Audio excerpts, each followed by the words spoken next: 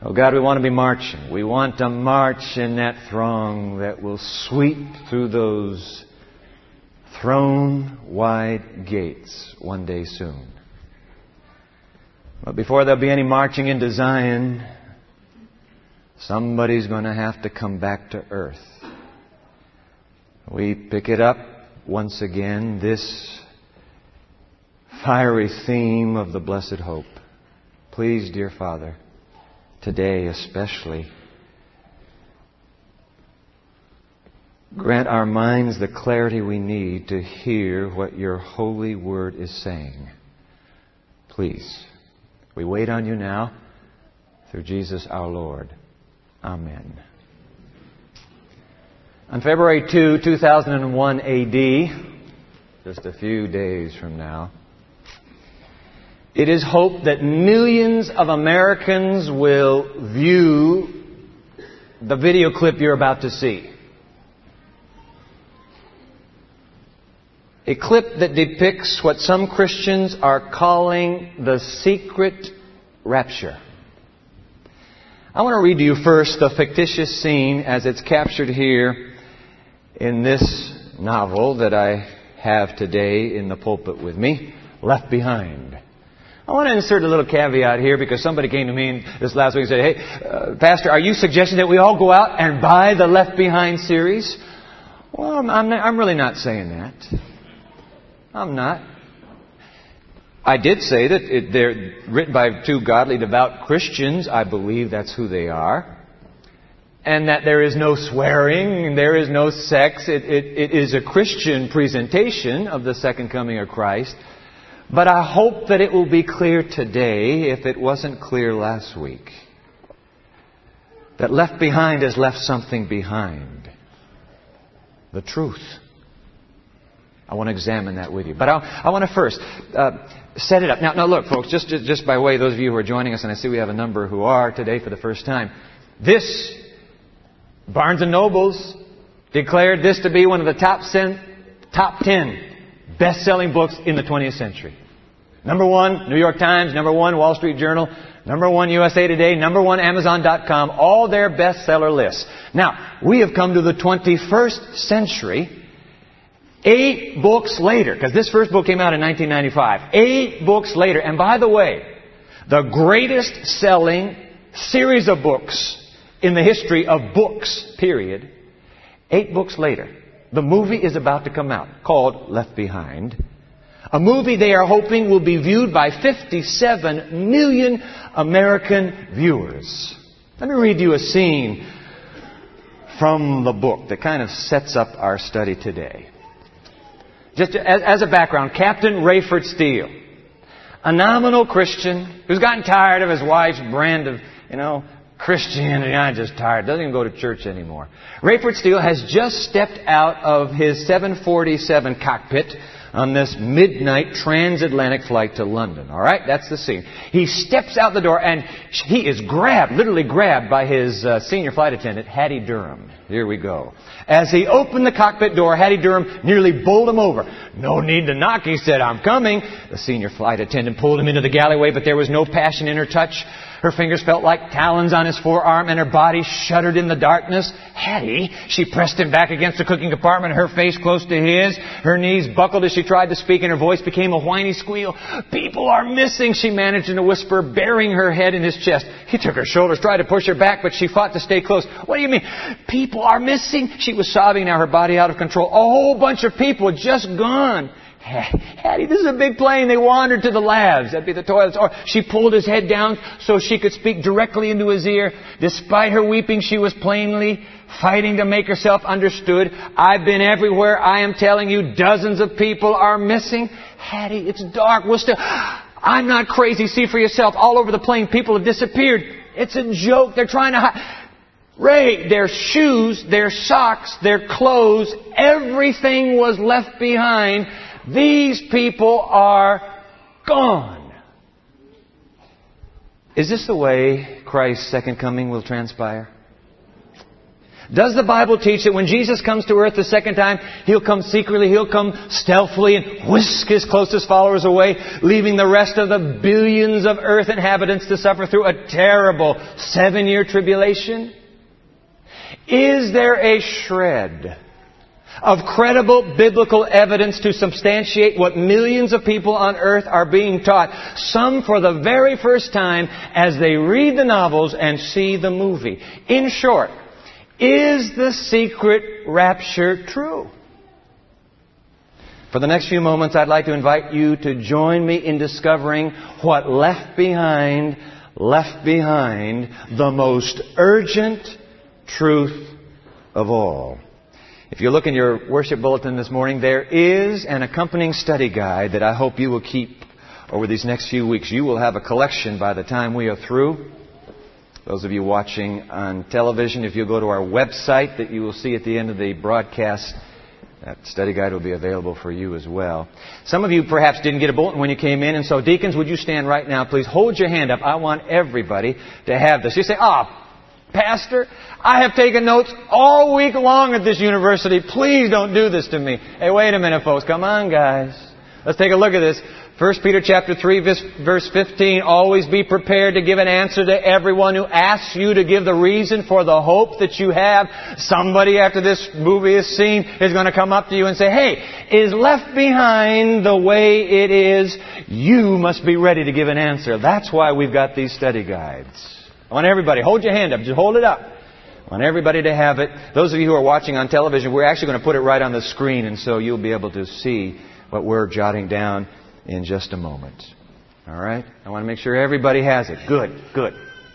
I need to hurry on. This is an incredible study that we are going to share today. Open your Bibles, please, to one of the 3 passages that these sincere and devout Christians believe are critical to their theory of the secret rapture. In fact, you know what, folks? I am certain that if you approach the authors of this book, Tim LaHaye, Jerry B. Jenkins, whom I believe are godly, devout Christian men, or if you went to one of the professors at a large seminary in Texas that is officially teaching this theory, to a man or a woman, I believe they would all tell you, go to the Bible and seek your answers right here. And so we must do that, because it doesn't matter what I think. It doesn't matter what you believe. It doesn't matter what they teach. The question is, what says the Word of God? So let's go to the book today. In fact, why not go to the words of our Lord Jesus Himself? After all, He's the one who's coming soon. Open your Bible, please, to the Gospel of St. Matthew, chapter 24. In a very dramatic teaching, Jesus shares with His followers about when and how it is He would one day return. Open your Bible, please. Matthew chapter 24. Red letter edition. That means we've got red all over this page if that's what you have. These are the words of our Lord Jesus Himself. We'll put it on the screen for those of you watching on television. Matthew chapter 24, Jesus speaking. Let's pick it up in verse 30, all right? Verse 30. I'm in the New Revised Standard Version. Doesn't matter to me what translation you brought. Just bring a translation as we get into this book together in this series. Verse 30, then the sign of the Son of Man will appear in heaven, and then all the tribes. How many of the tribes? What was the word there? All the tribes. Those of you that have the New International Version, it says all the nations. All the nations of the earth will mourn, and they, who? All the world. They will see the Son of Man coming on the clouds of heaven with power and great glory. All right, now go on, verse 31. And He will send out His angels with a loud trumpet call, and they will gather His elect from the 4 winds, from one end of heaven to the other. The whole world is going to see this. Now, drop down to verse 36. But about that day and hour, no one knows, neither the angels of heaven, nor the Son, but only the Father. I just got a letter this last week from somebody living in Montana saying, hey, I got it figured out. Here's when Jesus comes. You know what, ladies and gentlemen? Don't believe it. Jesus says nobody knows. And I want to say this to the credit of these 2 Christian authors. There is not a hint of setting a date anywhere in their book series that I can tell. Nobody knows. Now go on in verse 37. For as the days of Noah were, so will be the coming of the Son of Man. For as in those days before the flood, they were eating and drinking and marrying and giving in marriage. Hey, wait a minute, hold it. Is there some kind of sin about eating and drinking and marrying and giving in marriage? Is that some sort of sin? I eat every day. I drink every day. I get married once. Once is enough. I get married once. What is this wrong? Not at all. Jesus is describing human life as it goes in its normal rounds. He said life's going on. Life goes on. Okay. Well, he just made that point during the flood. They were eating. Let's go back to 38. They were eating and drinking and marrying and giving in marriage until the day Noah entered the ark. And they knew nothing until the flood came and swept them all away. So too will be the coming of the Son of Man. Now, the secret rapture theory, those who believe it take the next two verses. In fact, the title of this novel series comes right from these next two verses. Take a look at it. Verse 40, Matthew 24. Then two will be in the field, one will be taken, and one will be what? Left. See, there's where the title Left Behind comes. Now verse 41. Two women will be grinding meal together, one will be taken, and one will be left. Keep awake, therefore, finally, verse 42, for you do not know on what day your Lord is coming. You know, the love scene of this Left Behind series, at least the first volume. The love scene, and we shared it last week. Rayford Steele, the captain, rushes home from that aborted transatlantic flight, only to discover when he goes into his bedroom, rumpled up bed sheets, and when he pulls them back, his wife's nightie, a cross necklace, and the wedding ring. She left that behind. And it hits him. He has been left behind. We just read the words. One taken, one left behind. But is that what Jesus is teaching here? Does Jesus here in Matthew chapter 24 teach the secret rapture theory, i.e., that He will come secretly and His return will be witnessed by only His faithful followers? Does He teach that? The answer is no, no, no. I want to share with you now, and here's where your study guide comes in. I want to share with you 3 reasons why Matthew 24 cannot and does not support the secret rapture theory. Pull your little study guide out. It's going to be right up here at the top. Number 1. 3 reasons. Let's jot them down together. Reason number 1. Let's put it up on the screen. Jesus warns against anyone teaching that His coming will be in secret. Add the word coming and secret, the words that are yellow on the screen. Jesus warns against anyone teaching that His coming will be in secret. Let's go read some words we haven't read yet here in Matthew 24. Let's pick it up here in verse 23. Still red letters, Jesus speaking. Then if anyone says to you, look, here is the Christ or the Messiah, or there He is, do not believe it. For false messiahs and false prophets will appear and produce great signs and omens to lead astray, if possible, even the elect. Take note, verse 25, I have told you beforehand, verse 26, so if they say to you, look, He came in secret. He is in the wilderness. Do not go out. If they say, look, He's in the inner rooms. He came in secret. Do not believe it. Ladies and gentlemen, twice, Jesus powerfully warns against any teaching that would suggest He has come stealthily. He has slipped up secretly to earth. Do not believe it. The Lord, what's it going to be like when you come the second time? Jesus goes on, verse 27. For as the lightning comes from the east and flashes as far as the west, so will be the coming of the Son of Man. Have you ever tried to sleep through a lightning storm? Come on, have you? I'm telling you, those of us who live here in Michigan know we get some really humdingers of lightning storms around here, don't we? I mean, wow, when I wake up in the middle of the night and Karen is beside me and we both wake up, you know what we start doing? Just automatically, 1 lollipop, 2 lollipop, 3 lollipop. What are we doing? Are we hungry? Nope. We're counting the distance between that explosive light and we're waiting for the clap, the crack of thunder. I want to tell you something. What really gets your hair standing straight on end is when the white light and the exploding thunder are simultaneous. You have just been struck. Don't laugh. Do not laugh. Karen's brother's house in Indianapolis burned down because it was struck by lightning. I'm telling you what, nobody sleeps through lightning. It is no secret. And Jesus says, that is how it's going to be when I come back to this earth. So do not believe anybody who tries to tell you it will be in secret. Is that clear? Reason number one. Let's go to reason number two. Jesus declares right in these two words, whole world will witness His return. The two words, whole world. Oh, we read that a moment ago, but it wouldn't hurt to read it again. Matthew chapter 24, verse 30 now. Then the sign of the Son of Man will appear in heaven, and then all the tribes, or as the NIV, all the nations of the earth will mourn, and they will see the Son of Man coming on the clouds of glory. He is absolutely unequivocal. When I come, the whole planet is going to observe, will witness my return. And guess what? The mighty apocalypse, the Bible's last book, comes along and says, yep, Jesus is right. Take a look at these words. Revelation chapter 1, verse 7. Look, He is coming with the clouds, and read it with me. How many eyes? Every eye will see Him.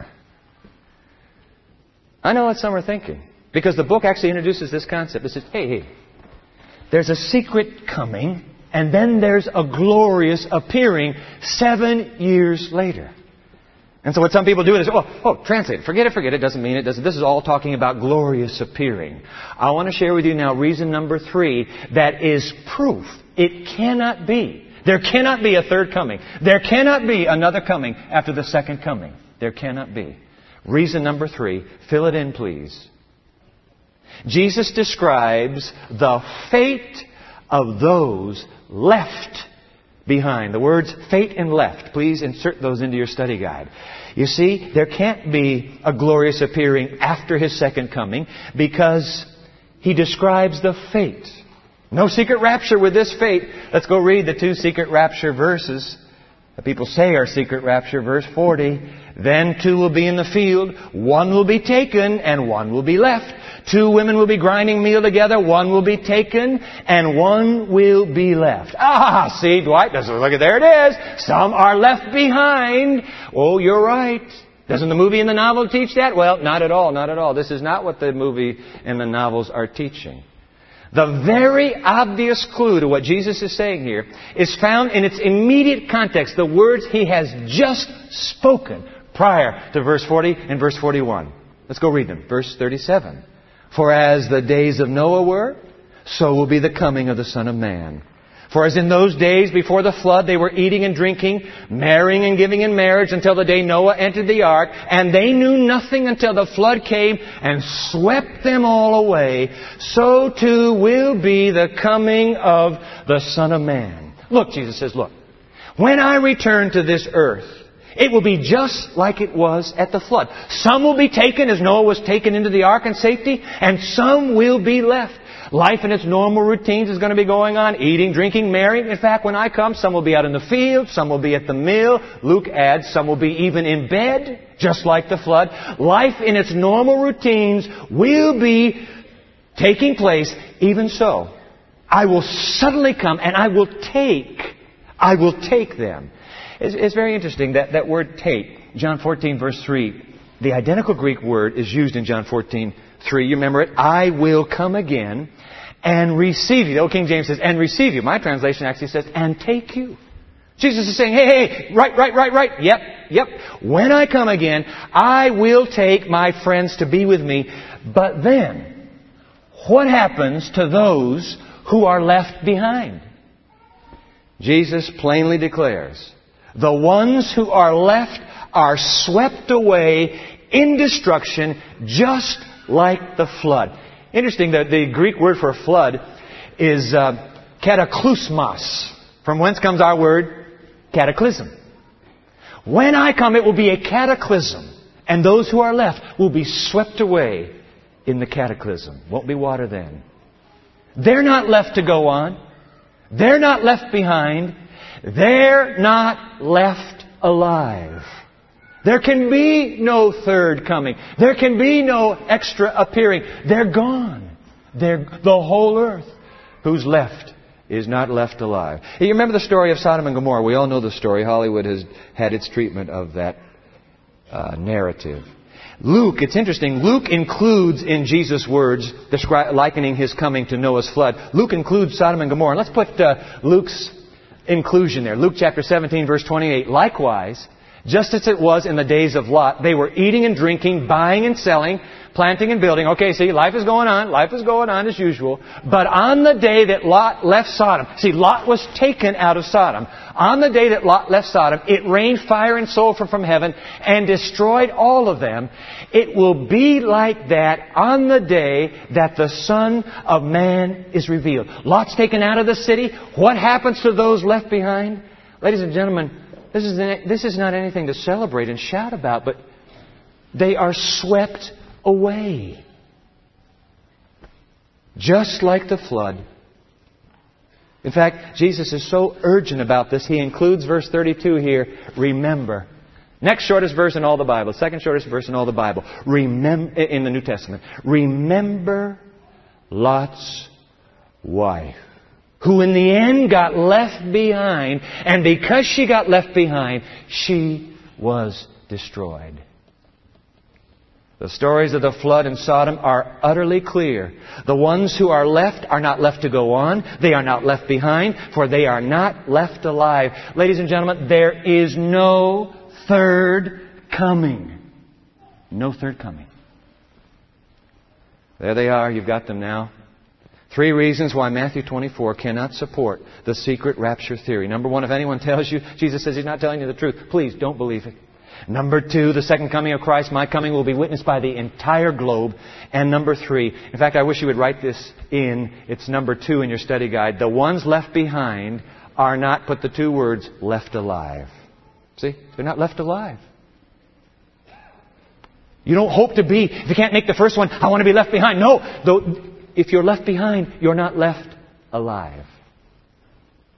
But you say, hey, wait a minute, Dwight, come on. I mean, is a secret rapture theory based solely on Matthew 24? Well, actually, in fairness, I need to tell you that there are 2 other key texts that they say, oh, well, this helps the theory right here. And I want to share those 2 quickly with you. In the book and in the movie, by the way, it's in both, the first book. The heroes of the story, after the others have all left, are rummaging around and they find an old video. And they put the video in a VCR and they discover it is the pastor of a nearby congregation who himself has been raptured. He knew he was going to be raptured, so he recorded a message for those who would be left behind. Now I must be, and I want to say this charitably, he knew that the rapture was coming, but there is no way from the Bible for him to have known, since I say again, there's not a shred of credible biblical evidence supporting the secret rapture theory, but because novels can make the story turn out any way the author wishes, the pastor knows. And so he quotes this text. And in fact, it's on the video. They're playing it. Our pastor's in heaven, and we're now listening to him. 1 Corinthians chapter 15, verse 51. Read this and tell me, is there even a hint of a secret coming? You tell me. Listen, Paul is writing, I will tell you a mystery. We will not all die, but we will all be changed in a moment, in the twinkling of an eye, at the last trumpet. For the trumpet will sound, and the dead will be raised imperishable, and we will be changed. For this perishable body must put on imperishability, and this mortal body must put on immortality. Was there anything about the secret coming of Christ in that? No, there's not. What Paul is saying is, you know what? Jesus is right. Jesus is right. He says, I will take you to myself, and here's what's going to happen. We who are alive, boom, our bodies become brand new and young forever, and those who are dead, come up to immortal life. That's what will happen. That's all Paul is saying. Now there's one other text. This is it. There's one other text. 1 Thessalonians chapter 4, verse 16, 17, and verse 18. It's a familiar text to most Christians. For the Lord Himself, with a cry of command, with the archangel's call, and with the sound of God's trumpet, will descend from heaven, and the dead in Christ will rise first. Then we who are alive and who are left will be caught up in the clouds together with them to meet the Lord in the air. And so we will be with the Lord forever. Therefore, that's great news. Paul says, encourage one another with these words. Ladies and gentlemen, I tell you, is there anything secret in that passage? Quite the contrary. We have this explosive resurrection taking place with trumpets and cries and calls and not a hint of silence or secrecy there. In fact, I will tell you, this is the only place in the Bible you can find the word rapture, and you have to have a Latin Bible to do it. The word He will gather it. When we caught up with Him, that word in the Latin is raptio, from whence comes our English word rapture. The word rapture is not even in the Bible. It's from the Latin. But is there anything about secrecy here? Not a word. So, I want to say this with sincerity, and I want to say this with conviction. Again, there is not a shred of credible biblical evidence to support the theory that 57 million Americans are going to be exposed to through the books and the movie Left Behind. In fact, the Bible is replete. It is packed from cover to cover with the very opposite. I want you to read the dramatic description that the Bible offers. What it will be like when the King of Kings and the Lord of Lords returns to this planet. This is in your notes. 5, jot them down please, 5 very unsecret descriptions of how Jesus will return soon to this planet. Okay, here's how the Bible describes it. Number 1, with angels. Write in the word angels. Number 1, with angels. We saw that verse a moment ago. Let's go back to it. Matthew 24:31. And He will send out His angels with a loud trumpet call, and they will gather His elect from the 4 winds, from one end of heaven to the other. Hey guys, do you remember when a single angel came down from heaven once in the Bible? You remember what happened? At the resurrection of Christ. Do you remember what happened with just one angel? Look at this. Matthew 28, verse 2. And suddenly there was a great earthquake. This is Sunday morning. For an angel of the Lord descending from heaven came and rolled back the stone and sat on it. His appearance was like lightning and His clothing white as snow. For fear of Him, the guards shook and became like dead men. My friends, that's just one angel. I want you to imagine this horizon set ablaze with the entire army of heaven. Nobody's going to wake up. Man, I wish I had been awake. I should have stayed up last night. I missed this. Nobody's going to sleep through the second coming. Number 1, the Bible describes Him returning with angels. Number 2, jot this down. He returns with the trumpet of God. 3 words. Trumpet of God. Hey, we've been seeing trumpet in all these texts. Have you been catching trumpet there? Let's go back to 1 Thessalonians 4. For the Lord Himself, with a cry of command, with the archangel's call, and with the sound of God's trumpet. Let's do one more trumpet verse. Let's go to Matthew. Matthew 24, we read this a moment ago. He'll send out His angels with a loud what? Trumpet call. Have you ever heard a trumpet? I want to invite my friend Timothy Zork to come out here with me. Have you ever heard a trumpet? Oh, come on, you probably haven't. I knew you hadn't. And so, Timothy, thank you so much for being with us today. Very glad to have you. Now, you are a master trumpeter. Timothy, just lay it on us, man. Just play something loud from the trumpet.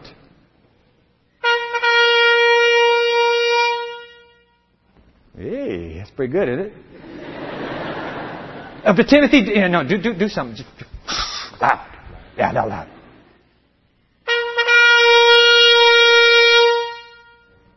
It's getting better. One more time. Come on, Timothy. We only did it twice first service. One more. What do you say to that? Did you do a good job, huh? That was very well done. Thank you, Timothy. Thank you very much. God bless you. Now, friends, look, Timothy comes out and he blows his trumpet. There's nobody. Everybody woke up in the back row. They just say, "Oh, wait! Is this the end? Is this the end? Is this it?" So, you can't sleep through a trumpet.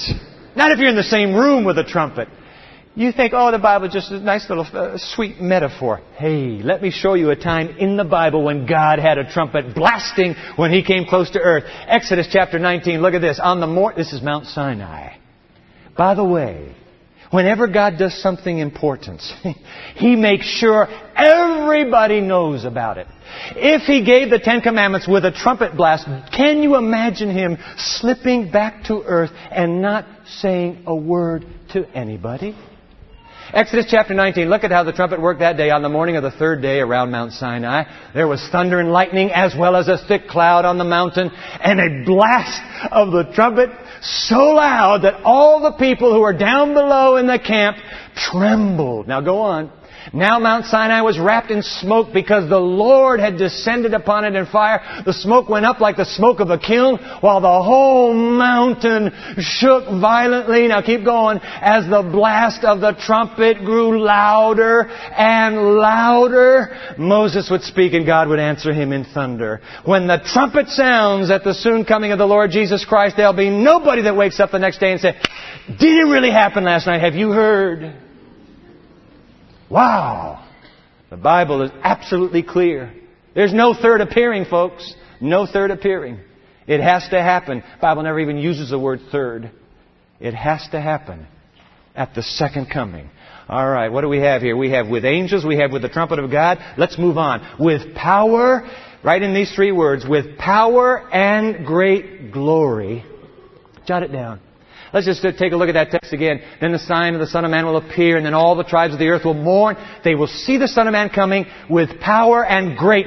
The word for great there in the Greek is mega. It is mega glory. I want to ask you a question. Do you enjoy IMAX as much as I enjoy IMAX?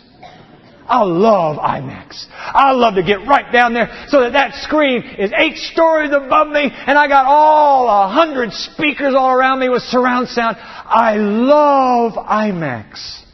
IMAX will be nothing in comparison to mega, full screen glory. Nobody's going to say, "Did anything happen last night?" All right. Number 4. He will come with lightning and fire. Please write those two words in. Lightning and fire. Now, we've already seen the verse on lightning. Remember that? Lightning from east to the west. Let's just go on to the fire one. Would that be all right? There's the one on lightning. That was Matthew 24. But let's go now to fire. Psalm 50, verse 3. Our God comes and does not keep silence. Before Him is a devouring what? A devouring fire and a mighty tempest all around Him. Let's do one more. 2 Peter chapter 3, verse 10. But the day of the Lord, that's the Bible's way of describing the second coming. But the day of the Lord will come like a thief. Oh, by the way, some people say, Dwight, see, there's proof. He comes silently. He comes secretly. Wrong, wrong, wrong. How could it be silently when 2 lines later you will see the words loud noise? Whenever Jesus or the New Testament uses the thief metaphor, it is never for silence or secrecy. It is always for unexpectedness. Man, I mean, if I knew that guy was coming to, I'm not going to give you the street where I live, I'd be there with that BB gun of mine just waiting for him to walk through. Because a thief never sends you a little postcard. Oh, by the way, I'll be in your neighborhood next week. It's always unexpected. That's what it means to come like a thief. But the day of the Lord will come like a thief. And then the heavens will pass away with a loud noise. And the elements will be dissolved with fire. And the earth and everything that is done on it will be disclosed. No secret in that one either. Fire. One more. Maybe this one will be quiet.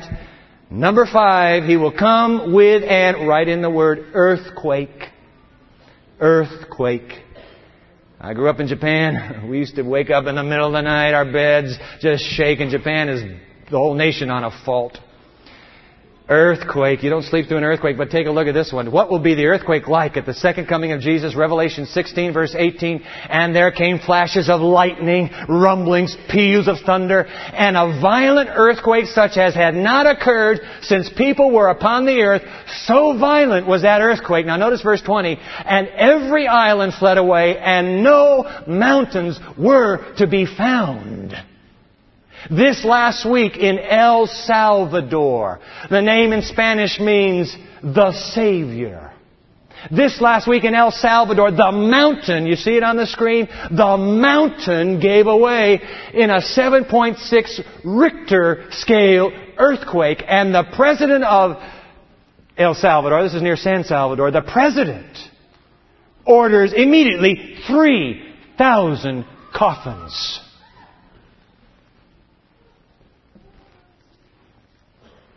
Nobody will sleep through that earthquake at the second coming of Christ Jesus.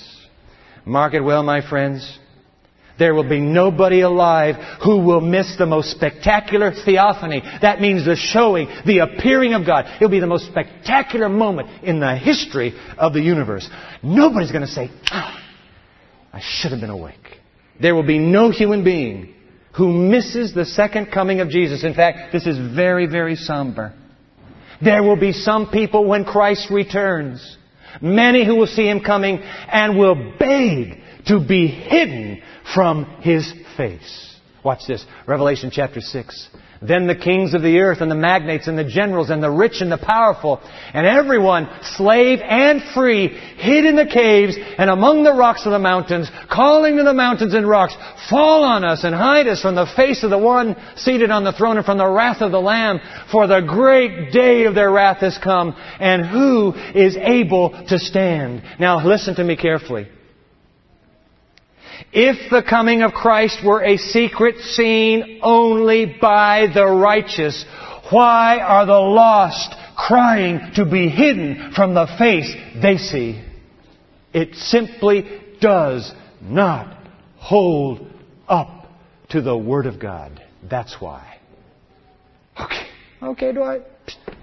You made your point. But so what? Who cares? Whether He comes secretly or not, what difference does it make? I want to tell you something, friend. It makes all the difference in the world. Because you know what? The most urgent truth, and this will be number 5 on your study guide, the most urgent truth that left behind, is the truth: there is no second chance. Write it in.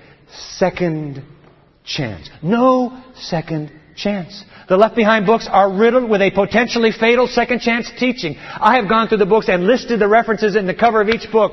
I want you to listen to a dangerous admonition. That is, the raptured preacher who's gone, the video he left behind. In that video, listen to what he tells those who are left behind.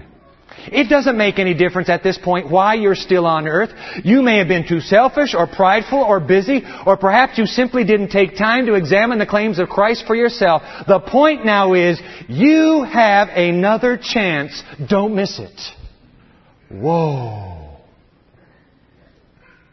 Listen, what is so dangerous about that? You wake up and you realize that you've got to reform your life. That's just it, my friend. There will be no waking up after Christ comes. Nobody's going to wake up. When Jesus Christ returns, count them. You will have absolutely 0 chances to reform your life and change your heart. 0. Nada. None. There is no second chance. The books and the movie and the secret rapture theory make you think that if perchance you missed getting raptured, at least you got 7 years to get your act together. Come on, folks. We are all human. If that's the case, guess what most of us will be tempted to do? You got it. Hey, man, I'm going to party on, dude, until the secret rapture. And then when my pastor and the elders and the good people in my congregation are gone, I now know I've got 7 years to really get ready this time. But I want you to think logically with me for a moment. What would happen? Okay, let's just say the theory were true. Let me ask you, what would God gain from such a theory? What would He gain? You know what the answer is? Absolutely nothing. What good is a foxhole friend?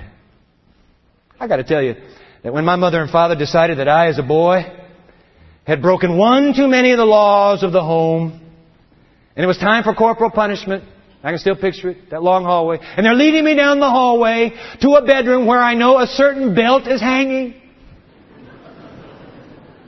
Once I crossed that invisible line and had disobeyed one too many times, I want to tell you something. I was suddenly a converted and changed little boy. I shouted all the way to the bedroom, I'll never do it again. I love you forever. I will be the best boy you ever had.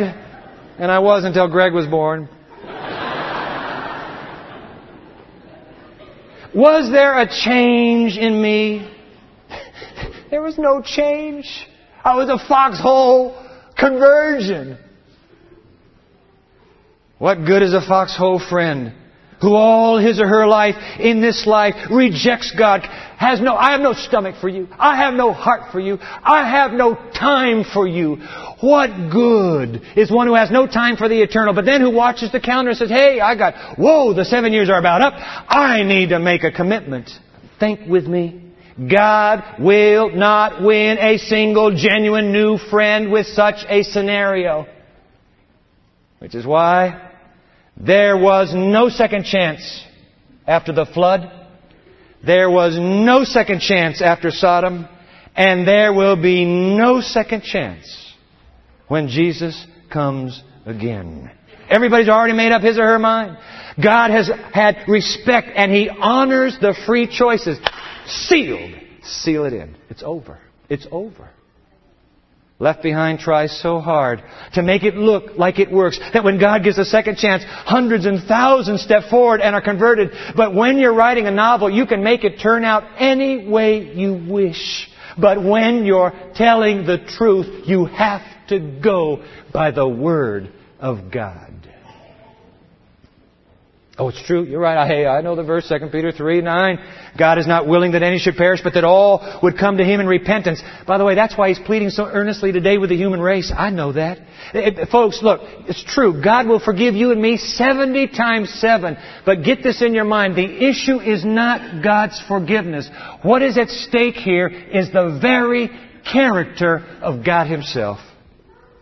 God who is in love with the whole human race. But a God whose love is soon facing the law of diminishing returns.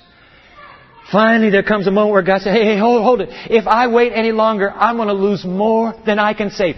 Stop right here. It's over. Stop it right here.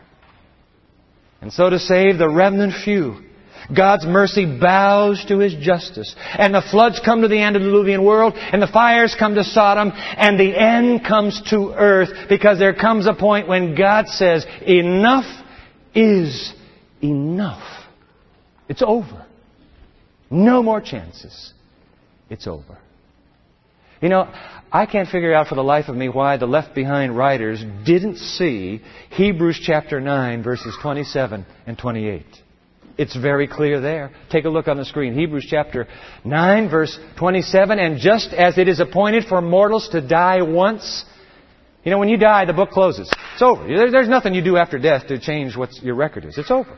Just as it is appointed for mortals to die once, and after that the judgment. Watch this. So Christ, having been offered once to bear the sins of many, will appear a second time. That is the only place in all the Bible where Christ's return is preceded by the adjective second. That's the only place. Not third, not fourth, it's second. When Christ appears a second time, He will not appear to deal with sin, but to save those who are eagerly waiting for Him. Ladies and gentlemen, mark it down, please. Once Christ returns, there will be no more dealing with sin. There is no third coming, because there is no second chance. This is the second coming. And it's over at that coming. In fact, Revelation 22:11 declares the mighty, thunderous declaration that will issue from heaven as Jesus returns. Look at this. Revelation 22:11, he who is unjust, let him be unjust still. She who is filthy, let her be filthy still. He who is righteous, let him be righteous still. And she that is holy, let her be holy still. When Jesus comes back, the decisions are all made. There's no negotiation. There's no second chance. And that's why the very next verse in Revelation 22 is verse 12, where Jesus speaks these words. He says, look it, behold, see, I am coming soon, and my reward is with me to repay according to everyone's work. The reward is with Him. There's no further bartering. The reward is with Him. There is no third coming. When He comes the second time, that's it. That's it. There is no 7-year second chance. And if you are banking on one, my friend, if you are banking on one, you will be lost. I mean, what is God going to say? Oh, Mrs. Lot. How is He going to ever look Mrs. Lot in the eye? Oh, Mrs. Lot, I am terribly sorry. I overreacted with you. I was a little harsh. My, oh my, oh my. And so what I've decided is I learned my lesson then, Mrs. Lot. And so I've let all the Mr. and Mrs. Lots at the end of time, by the billions, I gave them all a second chance. God did not give the people of the flood a second chance. God did not give the people of Sodom a second chance. God is not going to give to planet Earth a second chance. There is no second chance. And how could anybody concoct a theory that has Him giving Earth's billions a second chance at the end? Look at this. This is Malachi rather. My apology. Malachi 3 verse 6. I am the Lord, and I don't change.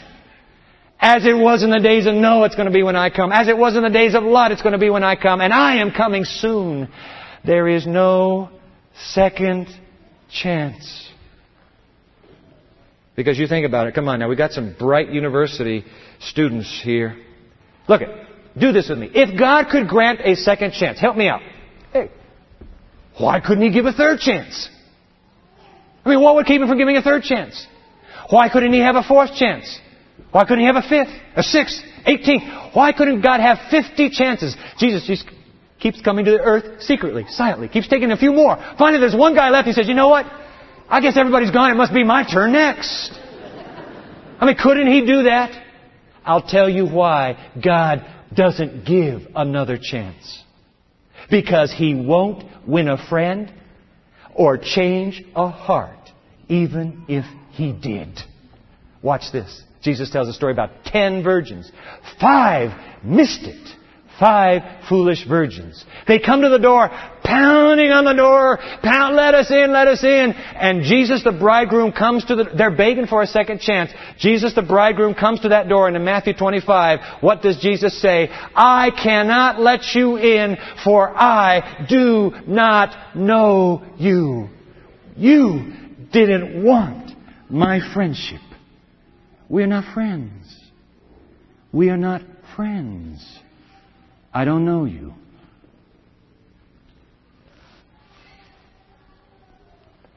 Why doesn't God open the door?